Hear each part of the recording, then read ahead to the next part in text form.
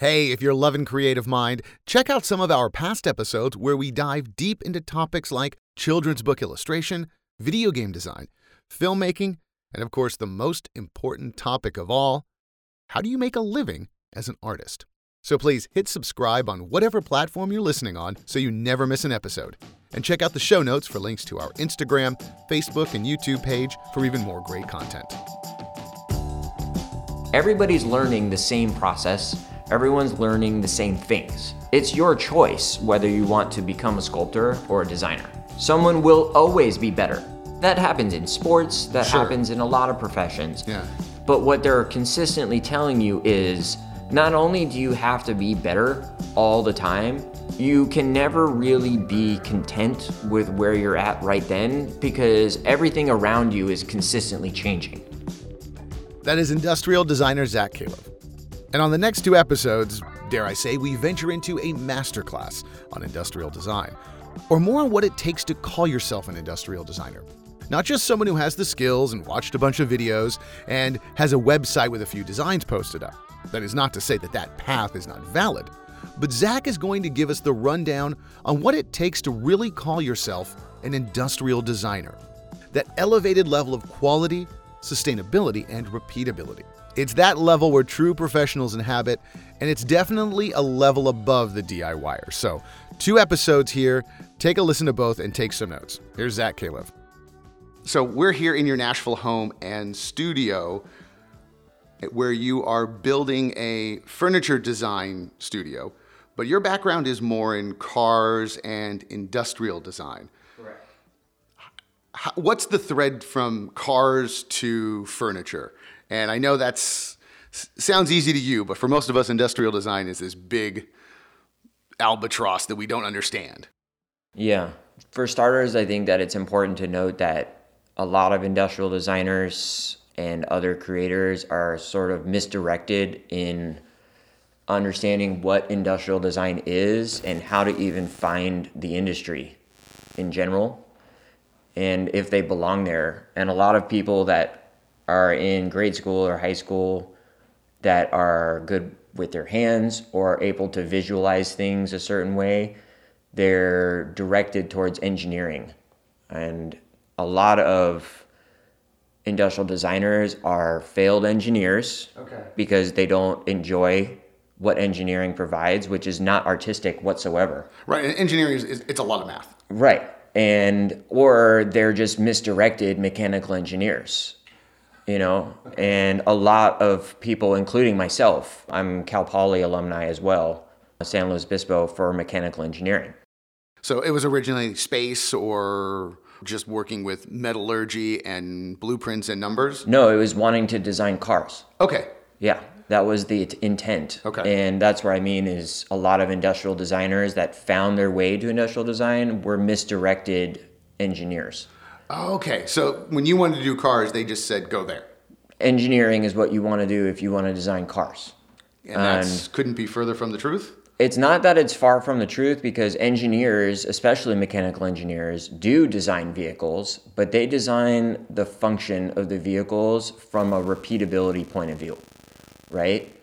Safety, long-standing quality, and a lot of other things go into engineering an automobile or a product, but those things don't necessarily tie into the initial concept of usability or why the product's even being developed in the first place.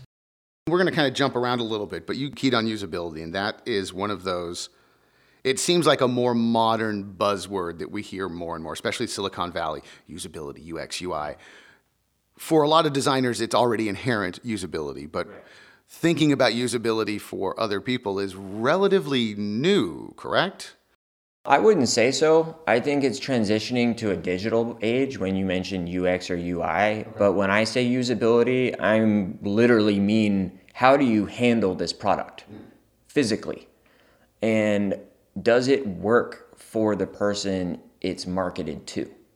Right? And that can vary a lot of ways. It can vary for male and female, old and young, right? And when I say old and young, I'm talking about someone that's in a retirement home, and I'm also talking about an infant, right? As far as product goes and usability.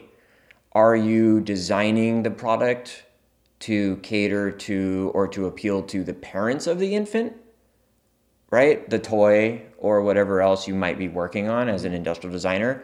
Or are you designing it from a usability point of view for the infant themselves only? Got it. Okay. Right? Does that need to appeal to the infant? No. Right? Sure. Of course it needs to appeal to the consumer who are the parents, but it has to function and be usable for the infant, right? And so the same thing goes the complete other side for an older person, right? Or a female or a male. And we use, in industrial design, we use body percentages, right? Size, shape, all those kinds of things for female and male. So gender and age can affect how we design something and how we develop it. And so from an industrial design point of view, you're looking conceptually at what is the purpose of this product and who needs to be able to use it easily. From an engineering point of view, the purpose of the product has already been dictated to the engineer. Okay, right? Okay. So they're just given the prompt. Right. So the industrial designer is basically explaining to the engineer, here's the idea. Here's why we need it. Here is all the information on how I would like to develop it. Now can you please assist, right, in making this repeatable, functional, safe, producible, affordable? All these things come from the engineering side. Okay. Right? So the engineer, in theory, and this is not to poo-poo engineers, should not be designing per se. They're the ones that are taking the design and making it fit those parameters you mentioned. Correct. Okay. But that's where the line gets a little bit fuzzy, because depending on the type of project you're working on as an industrial designer, you might be working very closely with the engineer. And sometimes it flips where what you've done on paper, or even what you've done three-dimensionally on a clay model, or what we call hard model, which is anything besides clay, the engineer might be telling you, you simply do not have enough space in this box to do what you want to do, right? The technology doesn't exist, or from a safety point of view, you can't do that because the consumer that you're trying to reach will not be able to use it safely. Okay. Right? Okay. And so as an industrial designer, now the ball's back to you. Your challenge from the engineer is not necessarily to just scrap the whole thing and start over, but to take the concept that you propose to him, regenerate it to fit within the new guidelines that he's giving you. And that back and forth can be really frustrating, but it can also be really healthy, because if you do your job as an industrial designer, you're almost an inspirational cheerleader in a way for the engineer. Right? You're pushing them constantly to say, look, I think that those materials could be different. They could be lighter, so it doesn't weigh as much, and then maybe it's safer, right? Depending on the type of product you're developing, just being heavy might be unsafe. Okay. So, or let's say, oh, well, if you make a toy out of steel, like we used to in the 30s and 40s and 50s, yeah, it's not very safe anymore. Yeah. But if we make it out of plastic, it weighs less, which means you can get hurt less, maybe, right? It's easier to manufacture. It costs less, right? And you can also make what we call the packaging, which isn't how we present it on a shelf, but how we compile all the components inside the product. You can also... The guts of the toy, the guts of the toy can also be smaller, potentially, because we're using innovative manufacturing techniques, right? So that's just one example of how an engineer and industrial designer are different, but they have to be able to work together. Okay. And so the industrial design side is almost like has a veil in front of it. And if you don't know that industrial design exists, the recommendation and the fallback seems to always be engineering.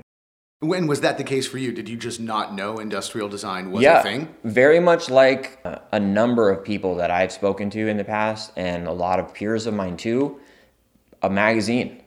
I saw it in a magazine. Okay.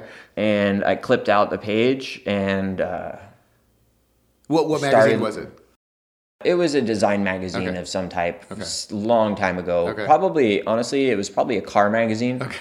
Like Hot Rod magazine or something I've like that. I've heard that from other people. Like I was looking through Motor Trend, right, and this term industrial designer popped up. Right, exactly. And so you start looking at the industrial design programs, and you are honestly a little bit confused at first because my background, my mom was interior designer for years when I was younger, and my dad was a dentist.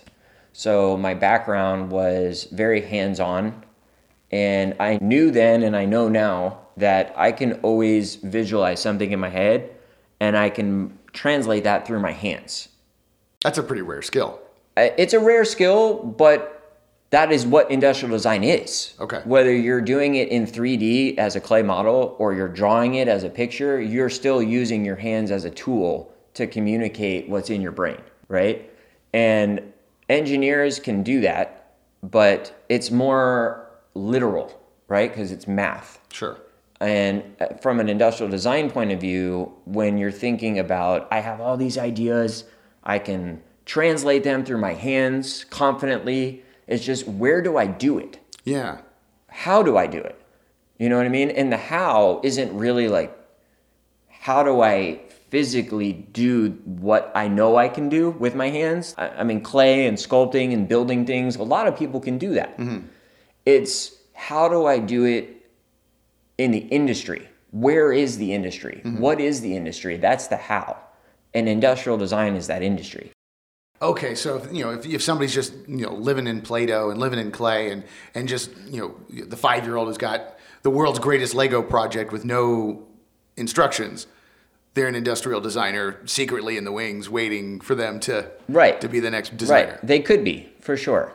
And I think there's that finding that balance of not being jaded by realizing that the industrial design industry is a corporate industry. Yeah. More or less. Sure. Right? We're still making toothbrushes and, it's not all cars all the time. Right. And there's also larger companies that own smaller companies, subsidiary companies, right? So one large conglomerate owns several companies, whether it be multiple car companies that are offered in Europe as a brand name and in America as a brand name, or multiple products that are designed for a certain geographical location or even a culture. Yeah. Right? So they can own several companies or several businesses that market the same product to different cultures or different locations, and they vary it based on that.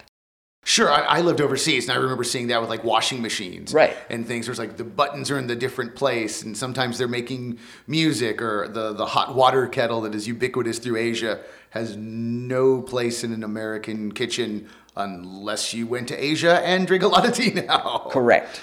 You are right on the money with that. And so when you learn that, though, you start to realize that the creativity aspect slowly goes down, right? And so the conceptual idea that inspires you and inspires everybody is still what drives the corporate world.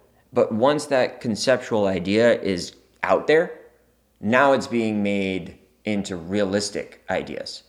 And a lot of people will say, well, it was in my brain and now it's in my hand, right? But what did you sacrifice from a conceptual point of view to what's in your hand? And that process can be really difficult to navigate as an industrial designer, because your dream world and the reality is you're going through financial officers, you're going through engineers, you're going through people that are looking at marketing graphs.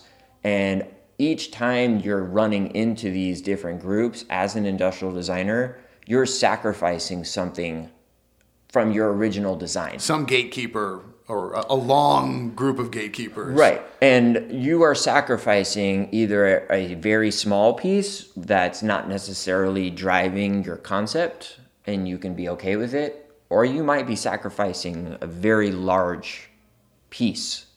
So that begs the question that I did not think about, but you're kind of bringing up then, why industrial design? What made this attractive so much to you to stay in?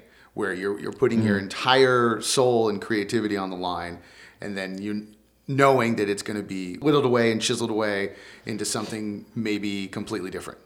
Quite frankly, when you're in school, they don't talk about that. That's a reality. And as an instructor at the school for many years and visiting and coming back and being in the industry and working in different design studios and working with different cultures and different managers, if you will, that have philosophy on how a project should be run, you start to realize these things, and it becomes part of your education as it's working education. Okay. Right? Okay. You're learning on site. Right, because I mean, this is not a whole selling the academy or selling education. Well, we are going to talk about selling education and that how important it is. That it seems like the school education is one thing, then the real education starts for quite a while before you're even up to par. Right, and a lot of professions are like that. It's not just industrial design where they like drop you and you have to learn. I mean, a lot of professions you're given pretty much the basics when you graduate from college, right? And you have that degree in your hand.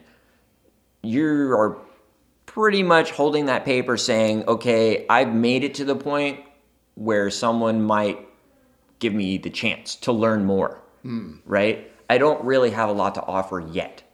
Okay. Yeah. That is definitely one thing from industrial design that you need to realize early on. And that is something that I wish my instructors had put more emphasis on, which is it's important to know your craft. It's important to do your best to perfect your craft while you're here at school and absorb all the information that the people around you are giving you. But your craft is not the only thing. You can be the best sculptor in the whole world when you graduate from industrial design program, right? But what you don't know, unless someone has told you, is all the dynamics of working within these different companies, the culture of the people, right? The culture of sculptors, the culture of designers, how they mix with each other because they're from different parts of the world, right? It's not like you're graduating from a certain department and you're going over to one state in United States and you're working in that place and all you're going to interact with is people that have only ever lived in that area. You know what I mean? Yeah. It's not year 6, year 8, year 7. It's, I already know how to do that. We already speak the same Right. language. We've all been here. We all went to the same department. We all learned the same thing. And now I'm here to start producing for your company. And that is not going to happen. Couldn't be farther from the truth when you are moving from studio to studio. And really, the only consistency, and even that's kind of limited, are the materials that are available to you, right? Because even as a designer or a sculptor, right, design sculptor in an automotive field, the technology and the materials available to you are different for each company. Okay. Right? So some people just don't like clay, some people don't like styrofoam, or they love a particular... I mean, even to get really particular, even the clay itself might be developed specifically for that studio. Oh, wow. And the way that they like to construct their clay models. The royal they have decided this is our formula. Right, exactly. Okay. Yeah, custom made clay. And that sounds funny, but one surfacing style, right? And when I say surfacing, I'm talking about the actual outside exterior surfaces that you touch on a car when it's in production, right?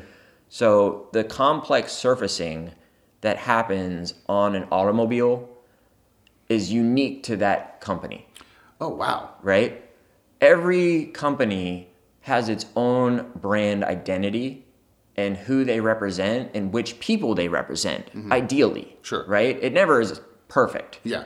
But you're always aiming for a group of people. Brands don't exist by accident. Right.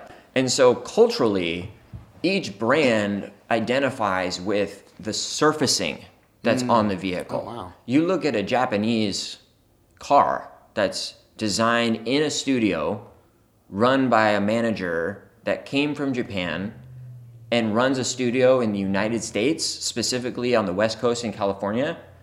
That surfacing and that concept is going to be driven by Japanese culture. even though it's for the United States. When you look at a car company like GM, that car is being designed by people from around the world, but they're deciding right then, is this a car that's going to be marketed in Europe? Is this a car that's going to be marketed in the United States?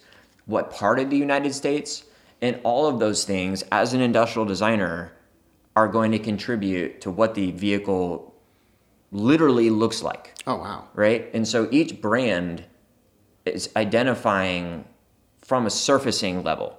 And so as a design sculptor or an industrial designer, that is the identity that you have to be able to tie into.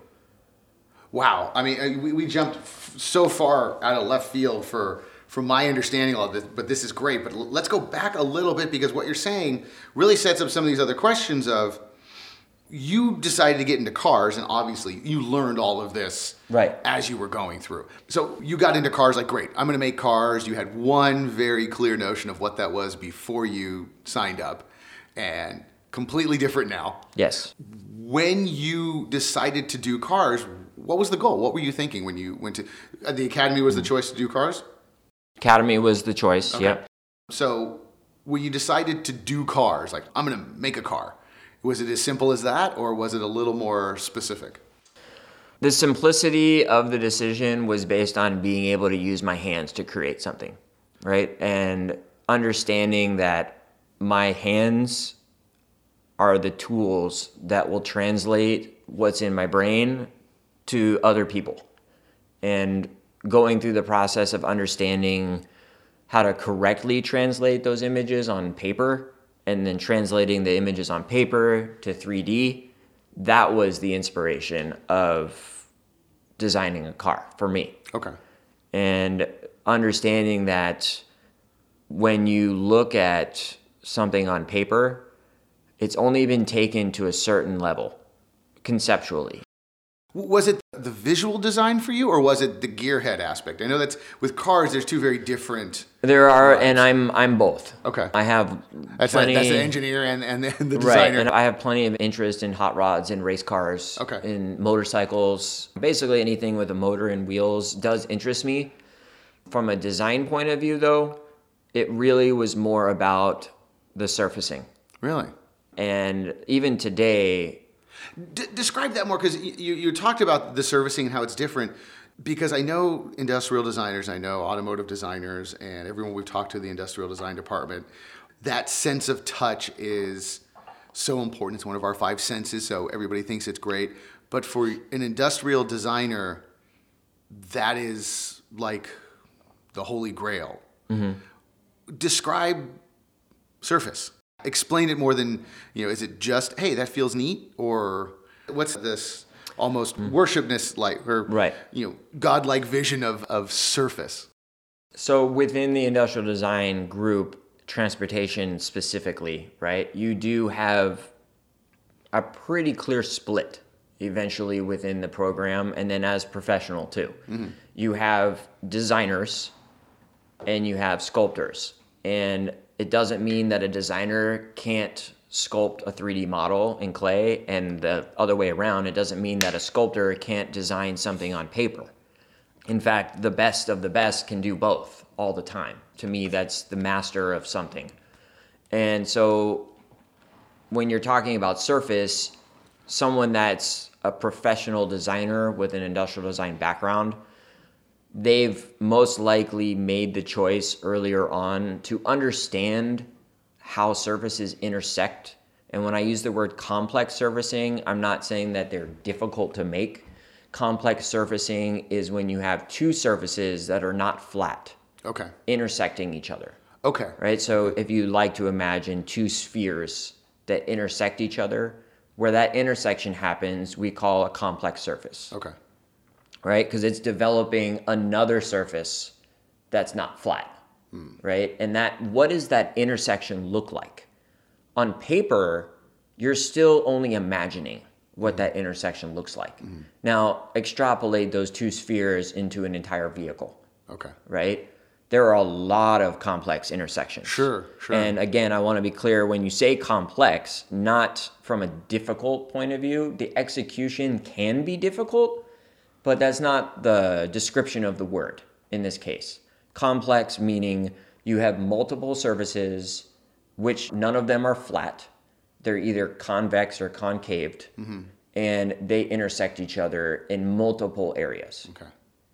Right? So where you're taking the next step, and for me personally, is the challenge of what's on paper and what you imagine those intersections to look like and what you imagine those intersections to do and how they will perform, and then realizing them in 3 dimensions. Okay. So they're being dictated to you in theory, Right. on paper. Yeah, we can all draw circles, a whole bunch of circles. And, Right. And what you described, we could all sit down and draw without much more And you can even draw a likeness of a sphere on paper, and you can make it appear real, right? An artist can do that, an industrial designer can do that, a lot of people can do that. You can draw an image or do a computer generated image of a sphere on a flat surface, and it will appear to be a sphere. But what you can't do all the time is understand exactly what's going on from your brain to the paper when you have multiple surfaces like that coming together in one spot. And sure, when you're talking about a car or any product, it's you're walking around it. I'm looking around your house, looking at things that are spheres. I was like, oh yeah, the light wraps around this way, and this Right. thing looks like this, and this is pretty here, and not so pretty there, or it's going to be pretty in a different way. Okay, I think that makes a clearer understanding of when you say surface. Right, and so being this important. complex surfacing that I'm describing, it's a sensory type thing that designers can pick up on, and they can understand. If you've done your job as a sculptor, the designer is now getting more information about what he's trying to create, right? So he can only take it so far if he's limited to a flat screen or a flat piece of paper. And where the sculptor comes in, and this again is the dynamic of sculptor designer dynamic. Really, the sculptor is a designer and the designer is a sculptor in a lot of ways. Okay. They Oh, wow. flip, right? Because the sculptor is inherently the designer, right? So the designer might be dictating the concept, they might be dictating why we're doing it and when we're doing it and for who we're creating this product for. But the fact of the matter is the design sculptor is responsible for successfully translating what's on paper or what's on the screen to something you can touch, right? Wow. So this design sculptor is really the Svengali of this whole idea. Then it's only as good as that person's hands. Correct. Oh, wow. That is exactly right. Okay. Right? And so when I got into the industry, I had a confidence already knowing that I can take something that is on a piece of paper and I can make it in 3 dimensions the way that I imagine it, right? Now you take someone else's imagination that's on paper, they can only go so far. Even if they know what they want, you can still only take that imagination so far in 2 dimensions, right? And so if you are able to provide the skills, you are almost working as kind of a tool to the designer, right? To take his dream or his creation and develop it in the next stage. Sculpting, doing the model is not the end all be all. It's just the next step in the process. That's the step that you can't skip. Right. It's a big step, right? And a lot of car companies have tried to skip it, right? And done pretty bad job, right, of doing that. But yeah, so you said, it could be skipped, but not skipped. And it's been tried and it's failed miserably. When someone's trying to learn to be a sculptor, what does that take? I mean, for you, I'm sure, it wasn't easy. I mean, you had some, the desire and the basic concept. But what are you trying to learn that's different from hey, I can make something in clay, or I can play with something, and hey, I made something. I watched a YouTube video. I'm a maker now, and I can make something, and I follow directions and put a little flourish on it. It's good to an actual design sculptor. It's your job to be a creator and be creative and push the limits of someone that's been giving you guidelines. But the fact is, you need to be disciplined enough to understand that there are limitations, right? A sculptor, an artistic sculptor, right, that's sculpting a human has to understand that if it's not the correct proportions, it will not look like a human being, right? As opposed to someone that is doing art or sculpture, right, that is interpretive, if you will, or more exploratory in understanding how the materials can be manipulated, right, and doesn't necessarily have an end goal. Okay. And I don't mean that in a bad way, but you're not working towards something. Sure. I mean, a lot of art is the process is the art. I got to a point I'm content with. Right. Where industrial design is, I don't think anyone's content with your circle toothbrush or 5-wheeled car.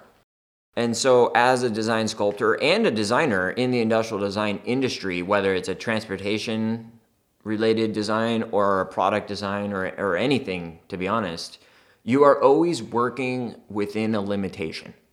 And designers and artists don't like that.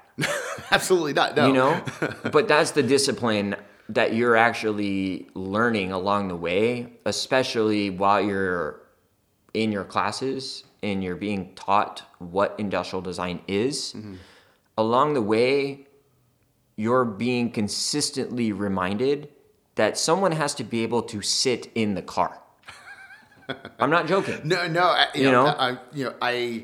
I laugh, and I think I talked with Antonio about this.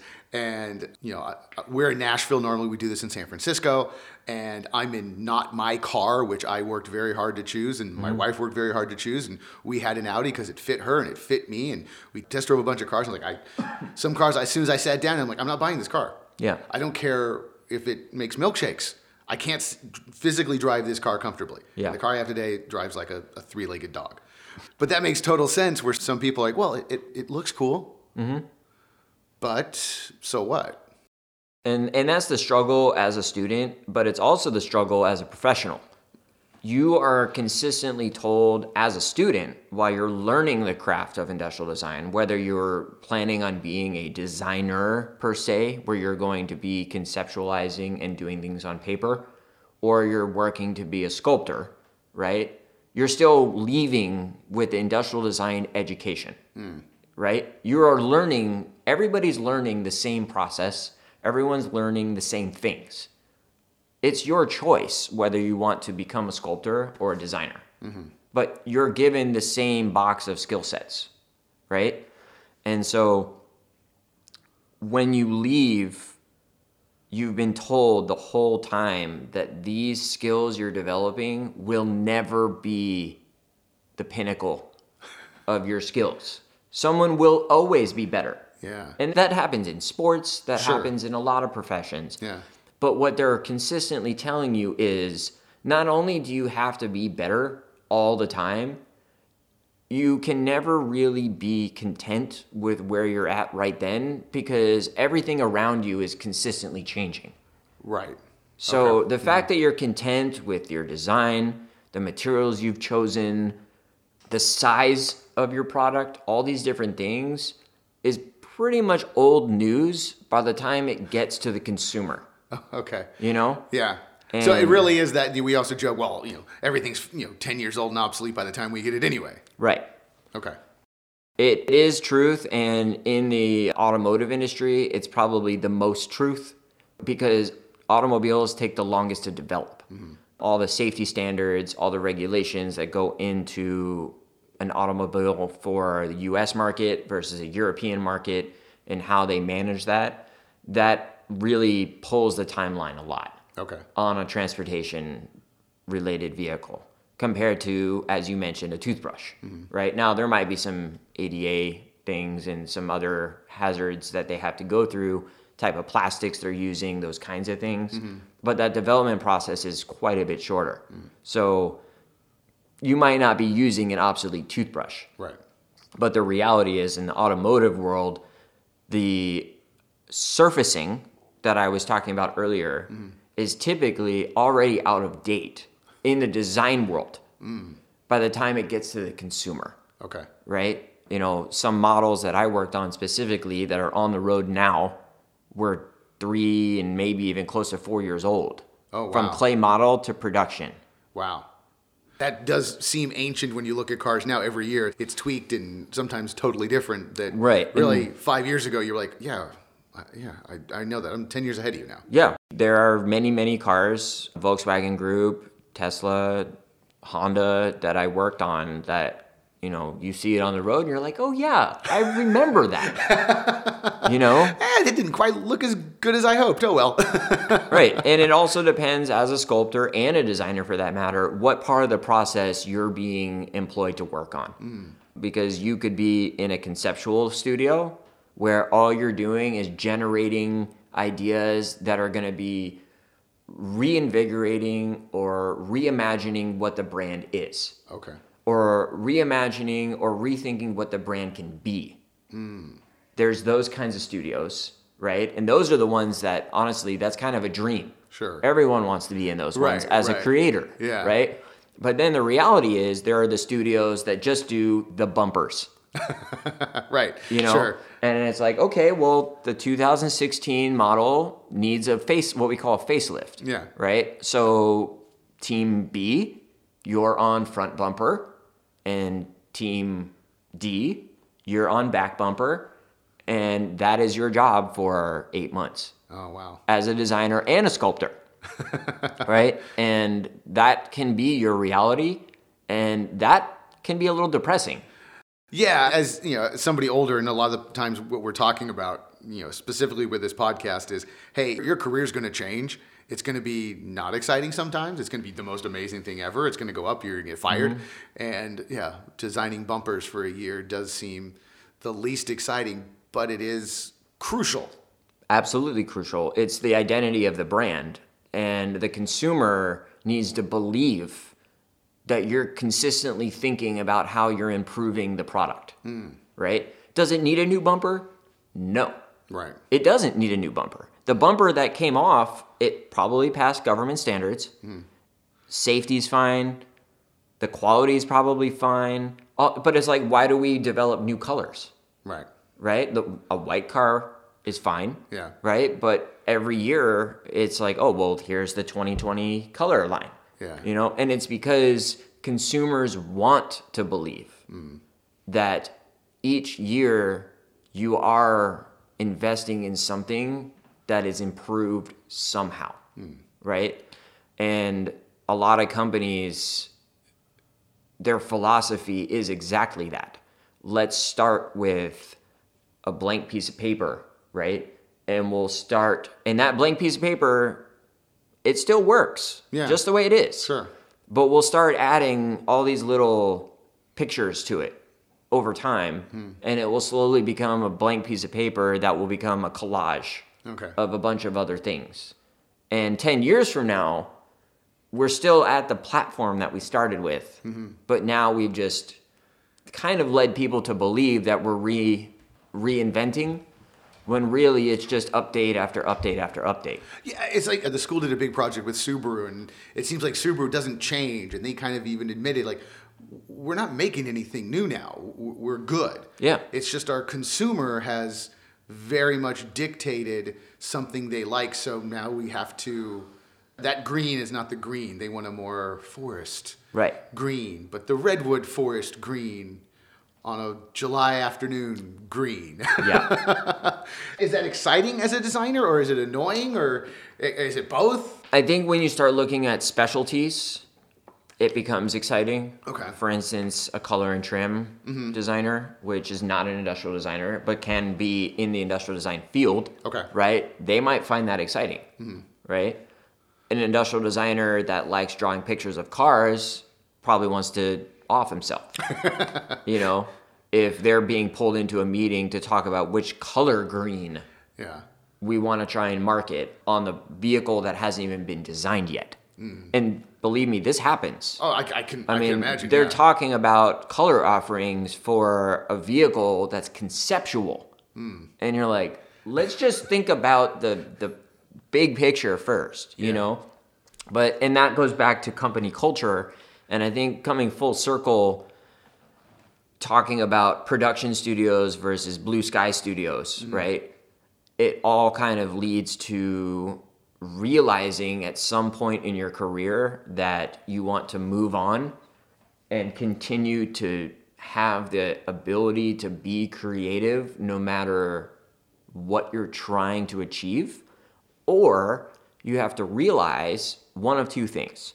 One, you're going to be a sculptor or a designer because that's what you love doing, right? But you will be sculpting clay forever. Right? The designs will change, the surfacing will change as time changes, right? And as cultures change and everything around you changes, all of that will keep changing. But the fact of the matter is, your skill sets will always be the same. Okay. Which is, you are there to use your hands and translate someone else's idea to clay. Okay. Right? For some people, that is a dream job. For me, when I've had good collaborations with designers, it's been the most exciting time in my career. And having those collaborations in a studio and trusting, a lot of it's built on trust. And a designer needs to trust that the clay modeler has best intentions to support them and their team. And the sculptor needs to understand that the designer is ultimately the one that's selling the vision to the higher up managers. Okay.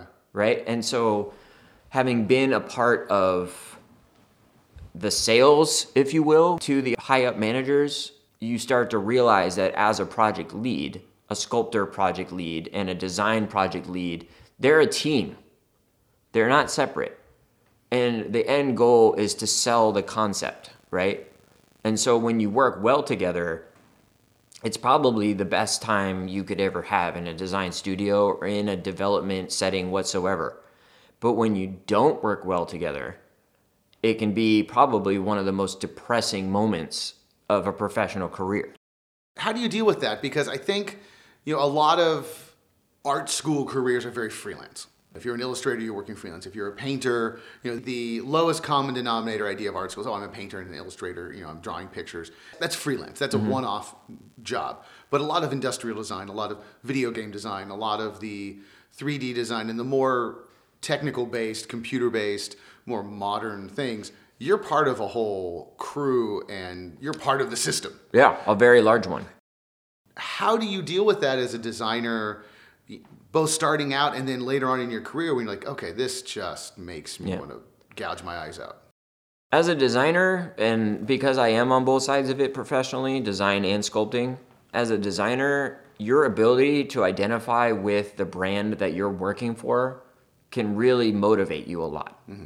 To me, if you're taking a job with a brand that you don't identify with somehow, you're not going to be successful in that position. Even if it really is like, oh, I need the money, I have to work, whatever it is, it's going to be really short-lived. Because it's not that you can't produce quality work. It's just your work won't be to the quality that you're capable of producing because you don't identify with what the brand is trying to do.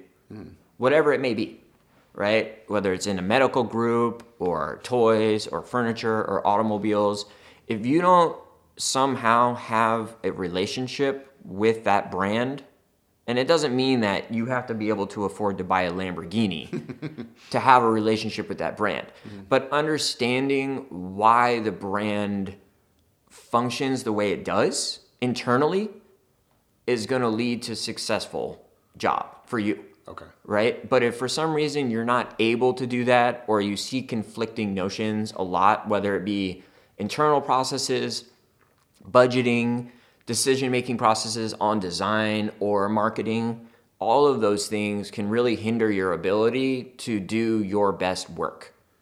And my point of view on that has always been, if you fall in that category as a designer or a sculptor, it's time for you to look for another job. Can you tell when somebody was not a happy toy designer when you see their toy?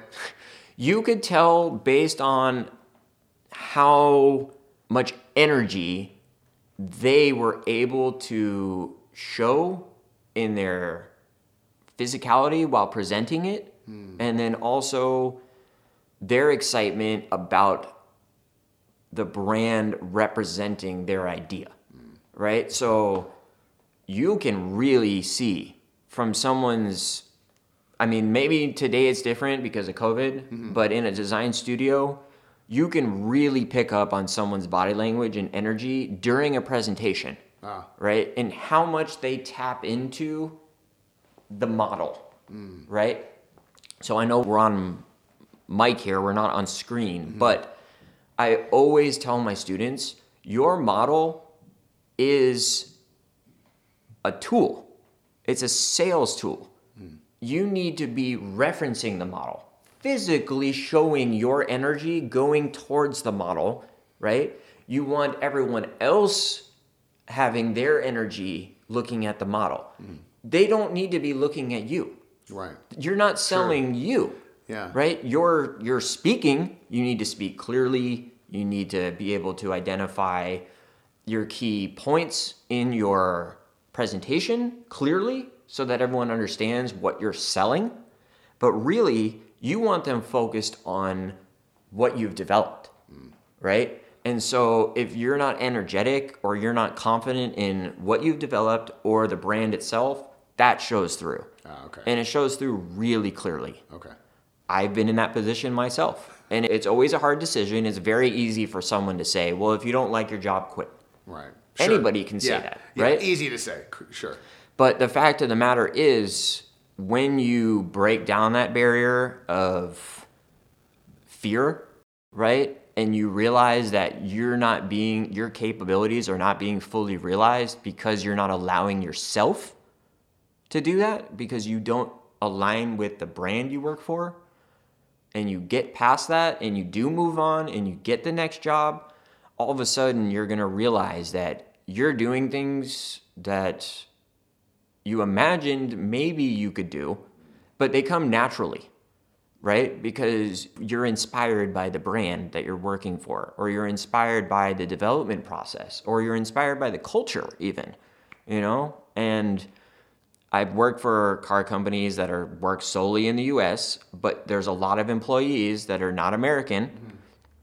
So you get, infused by that culture.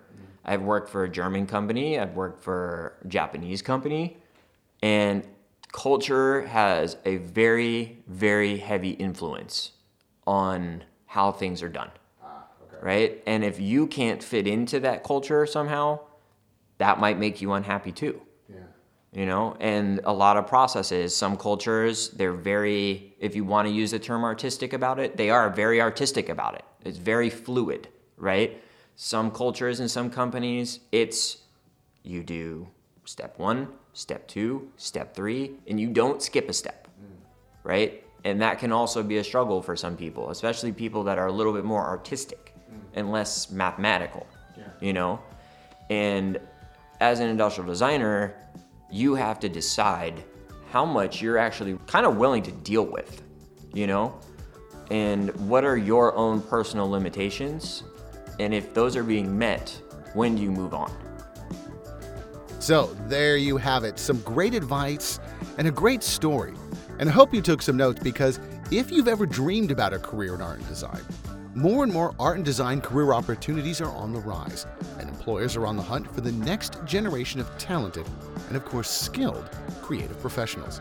Here at Academy of Art University, you will get those work-ready skills that employers want. You can study on-site in downtown San Francisco and, of course, anywhere in the world with our online programs. To request info about our 40-plus areas of study in art and design, including game development, industrial design, illustration, and fine art, just visit our website at academyart.edu/creativemind. My name is Bobby Brill. Thanks for listening.